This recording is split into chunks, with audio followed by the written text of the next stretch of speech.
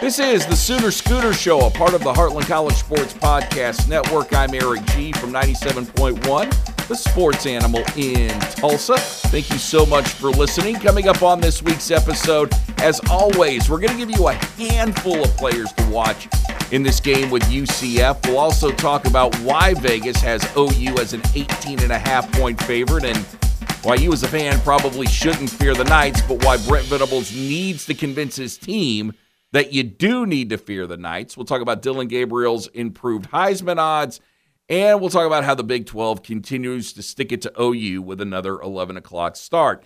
Before we get to all that, please do us a favor. Give us a 5-star rating and write a written review. The 5-star rating helps us elevate our content, get it out to more people. The written review tells us what you want more of, and that's what we want. We want to know what content you want so we can produce more of that. Take a screenshot of that. If you take a screenshot of the 5-star rating and the written review and email it to Pete Mundo at heartlandcollegesports.com, Pete will send you back a Heartland College Sports koozie because he's just that freaking cool of a guy. Well, after the bye week, OU gets set to take on Central Florida in another Big 12 matchup. Yeah, it still sounds odd. Say it 10 times that UCF is in the Big 12 and it still doesn't seem real. It'll be, and not to be the typical OU snob who's ready to get out of the Big 12, but when OU makes that move to the Southeastern Conference next year and UCF is stuck in the Big 12, it'll be more acceptable. It'll seem more real because UCF and OU don't belong in the same conference. And you know who agrees with me on that? Las Vegas. Because Las Vegas has OU as an 18.5-point favorite as of the recording of this show. Now, that line could have moved one way or another since we recorded this and since you are listening. So for entertainment purposes only, if you live in a state that allows you to use such things as FanDuel and DraftKings, you might want to check in and see what that number is. I will tell you right now, I expect OU to cover that 18.5. I know it's a big number. I know you're coming off a bye week, but UCF is also coming off a bye week. And we're talking about a team who did really well in their non-con against non-Power 5 opponents, got themselves out to a 3-0 record, possibly looked like they could be a little bit of a fly in the ointment for the Big 12 this year. But since they've gotten into conference play, they've absolutely crapped down their leg, and they've done it in grand fashion, blowing that 28-0 lead to Baylor, losing by a combined 42 to KU and K-State, and now they only face Oklahoma, who is the most resurgent team in college football this year. And I would say for UCF, I mean, there's part of me that, look, I know they're going to get on the bus, they're going to play the game. And I'd worry, if I was a UCF fan, I would worry a lot more about the mentality of this team if they didn't get Jonathan Rice Plumlee back. And that is their quarterback, the kid who transferred from Ole Miss. He could actually present some problems for OU in this game. If you're looking for some guys, and you get out that pen and paper, start writing these names down of guys you need to watch, he's the first one, Jonathan Rice Plumlee. A dual-threat quarterback, rushed for over 800 yards last year, threw for almost 2,600 yards last year. However, what I find interesting about him is that he tears up a conference like the AAC, and he'll tear up the non-Power 5 schools. Against the Power 5 schools, his numbers drop significantly. And I'm not a stats guy at all, but when something sticks out, it's definitely worth noticing. He goes from completing almost 60% of his passes to only completing about 53% of his passes against teams in the Power 5.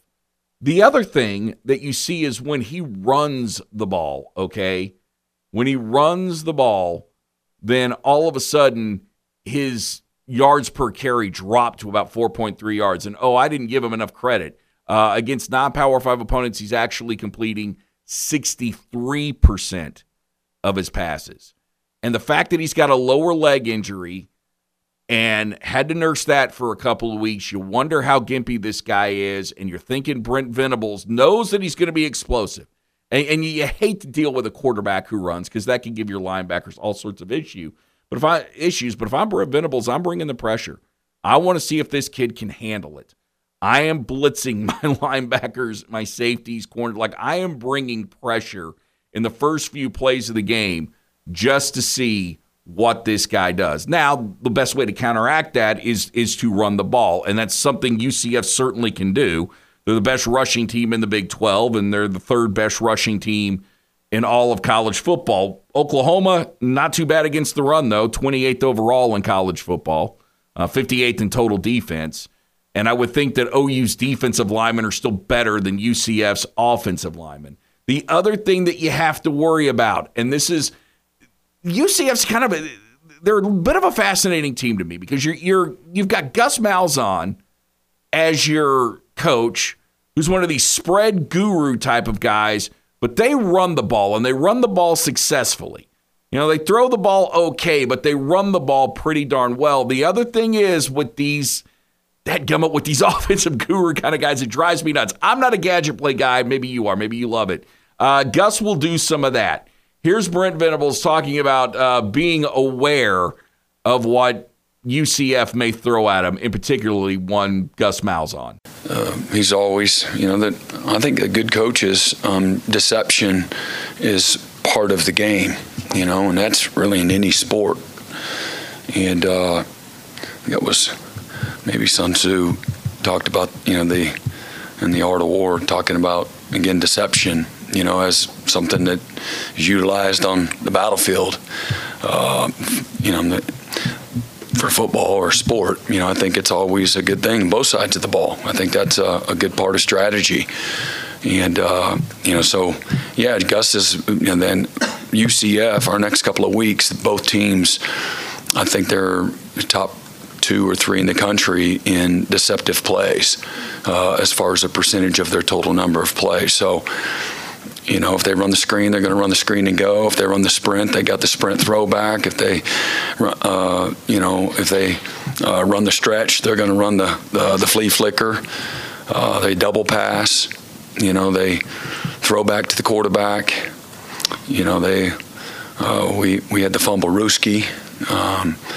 You get the jet, you're going to get the jet pass. All of those things to slow your aggression down and to manipulate you. Couple of other guys to keep an eye on in the offense. Again, UCF's running game is really where I'm kind of focused on. I know that they've got some decent receivers, but running backs R.J. Harvey and Johnny Richardson are two guys to keep an eye on. Harvey, the bigger of the two at 5'9", 205, also the leading rusher.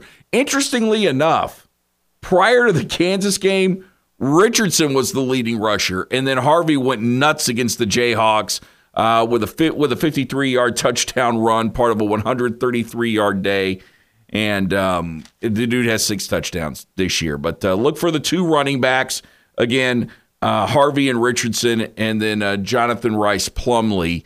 Look for him, the quarterback. Those would be the guys that I'd watch out for on offense. Now, when you flip this and you look at OU's offense versus UCF's defense, this thing isn't even close.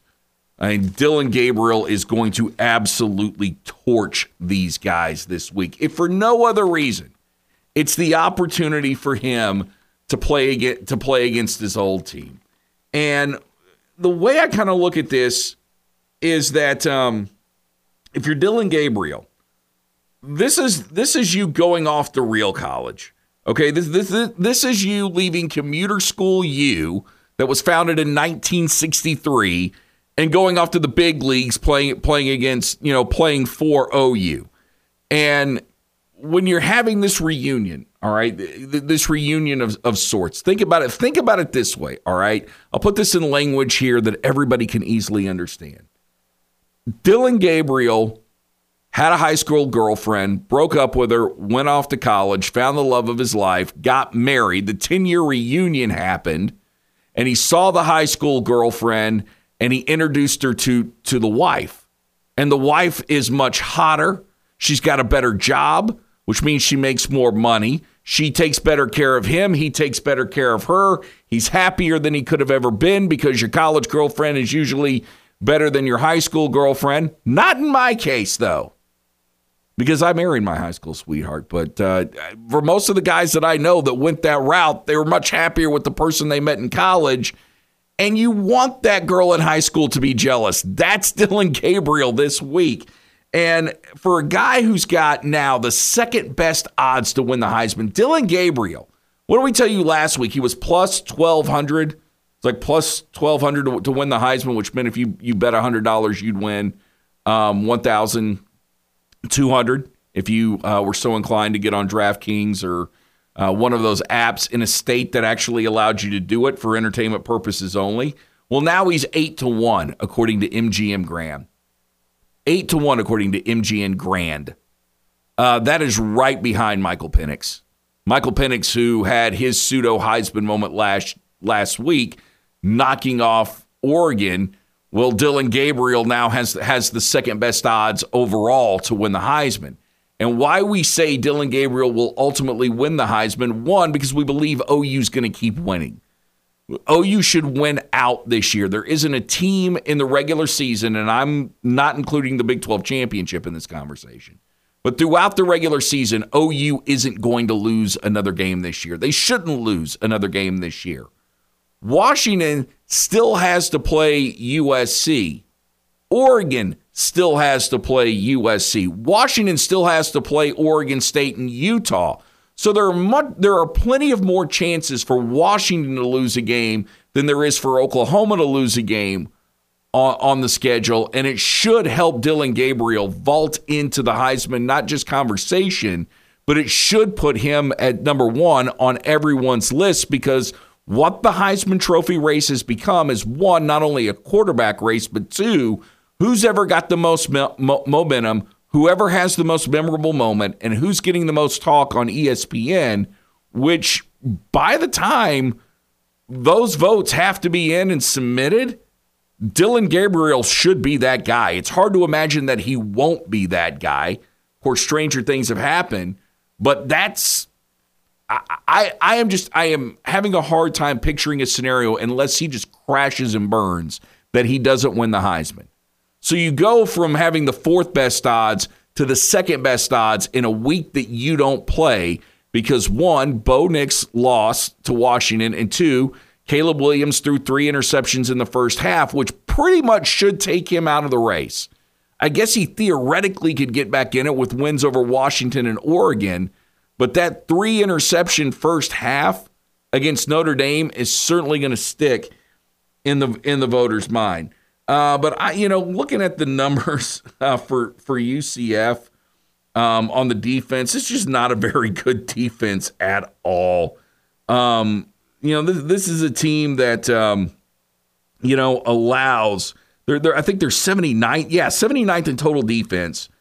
They allow 387 yards per game, and they're going up against the 6th overall offense in America at OU, who racks up 506 yards per game. And Gabriel is absolutely stoked about getting a chance to get in front of these guys. And when you think about how he got here, from Hawaii to UCF, you needed Caleb Williams to transfer in order for it to really make sense for him to come to OU.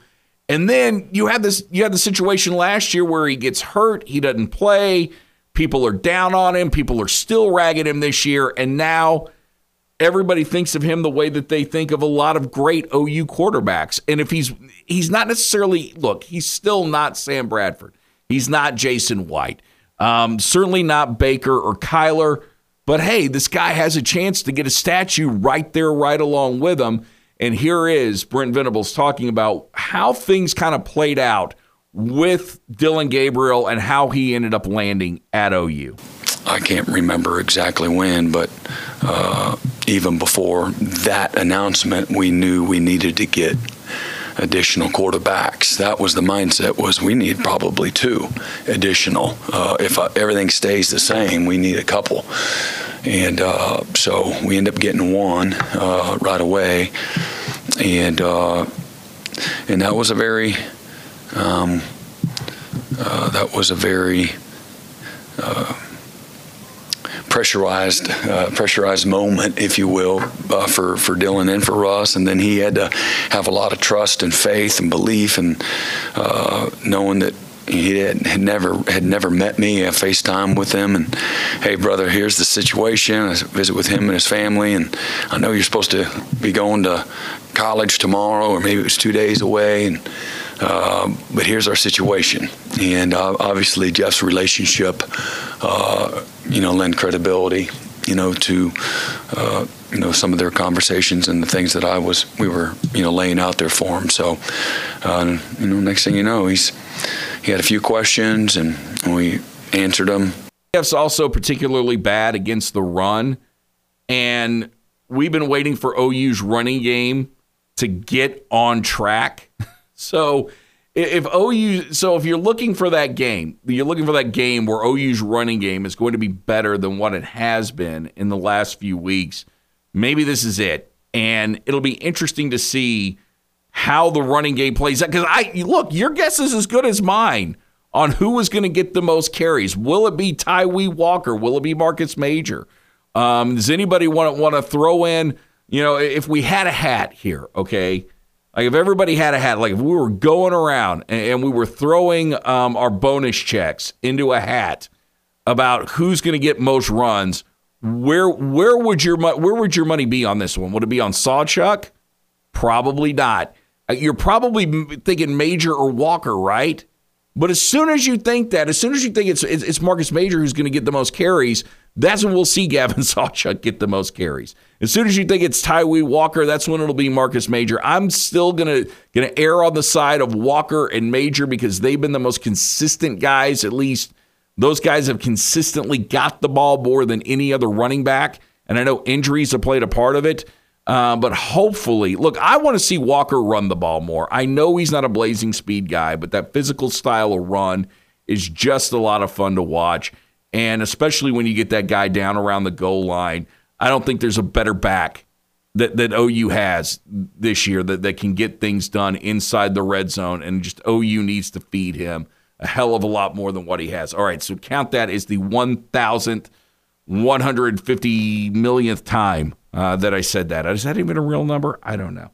The other thing that I wanted to get to today, and this must be mentioned. This is one of those things. Oh, real quick, before I get to that, pause, stop, rewind, whatever you want to say. McKay Metoyer, do not expect to see him in this game this week. Brent Venables did give an update on injuries, and essentially what he said was everything's about the same as last week. So, again, Andrell Anthony out. Not a big surprise there. Metoyer still nursing that ankle injury in a boot. So, Oklahoma's right guard won't be him this week. And I would expect Gentry Williams would be back because he was practicing last Monday. And despite leaving the Texas game, if he practiced last Monday, I would think we would at least see him some on the field. But with all that in mind, one thing we just absolutely cannot let go on this show this week, can't let go, is that the Big 12 gave OU the middle finger yet again. Yeah, you're leaving the conference. They told OU to screw off. Next week, OU plays Kansas, wins the kickoff, you guessed it, 11 a.m. Actually, since the time you've listened to this podcast, you've already known that. But think about this for a second. That's three straight weeks that the Big 12 has given OU an 11 o'clock kickoff. And their excuse is always going to be, well, that's prime time. That is prime time. It's the big noon kickoff. Whether and I don't know if ABC or Fox has that game. I don't really care which one does. Check your local listings there.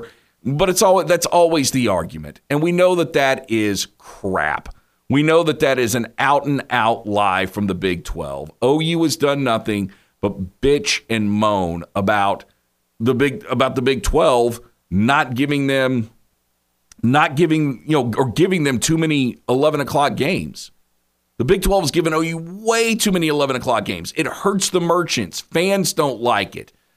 Players, I think, might have a little bit different idea of it because it's just you get up, you get the game over with, you got your Saturday free. But fans who want to tailgate, fans who want to have fun, don't want to be forced to get up at 5 o'clock in the morning just to go tailgate.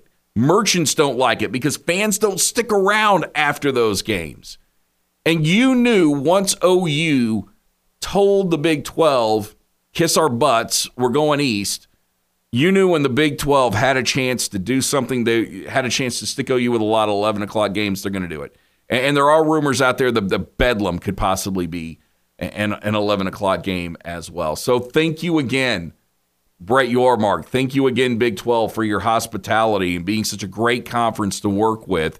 You wonder why OU's going to the SEC? You don't have to look very far. Just look in the mirror. You know why OU's going to the SEC. You do not take your best brand. And some would argue it's Texas, and I get it. Texas has all the money. But OU has had way more success in this conference than Texas ever has or any other school ever has. You don't treat your best brand this bad because eventually they're going to tell you, kick all the rocks. OU did it, couldn't be happier. And I wouldn't be surprised. I haven't seen the rest of the schedule. I forgot TCU's coming up at 11 o'clock. So you could potentially have the Texas game, the UCF game, the Kansas game, the Oklahoma game, and the TCU game all at 11 o'clock simply because OU was very vocal about not liking those 11 o'clock kickoffs. And way to go. They got it stuck to them. So thanks again, Big 12, for all that. And I say this to the Big 12, and I mean it from the bottom of my heart. Screw you, goodbye, and good riddance. All right, that wraps up our show today. Let's end it on a high note. I don't want to end it. Just ripping the Big 12. That just seems like shooting fish in a barrel. Let me end it with saying that OU gets the win, 18.5. That's a lot. You know what? What the hell? I'll roll the dice. For entertainment purposes only, I'll roll the dice and say OU covers this week. OU covers. Oh, wait a second. One more thing. There was one podcast that told you Lincoln Riley would never win a national championship. One guy on the radio telling you back as late as Jalen Hurts playing quarterback for OU that Lincoln Riley would never win a national championship. By the way, you're welcome, and thank you, Notre Dame. We are out of here now. OU covers the 18.5. Lincoln Riley never wins a national championship. May God bless you and your family. Please, everybody love everybody like the great Jackie Moon always says, and to quote Don Cornelius, love, peace, and soul.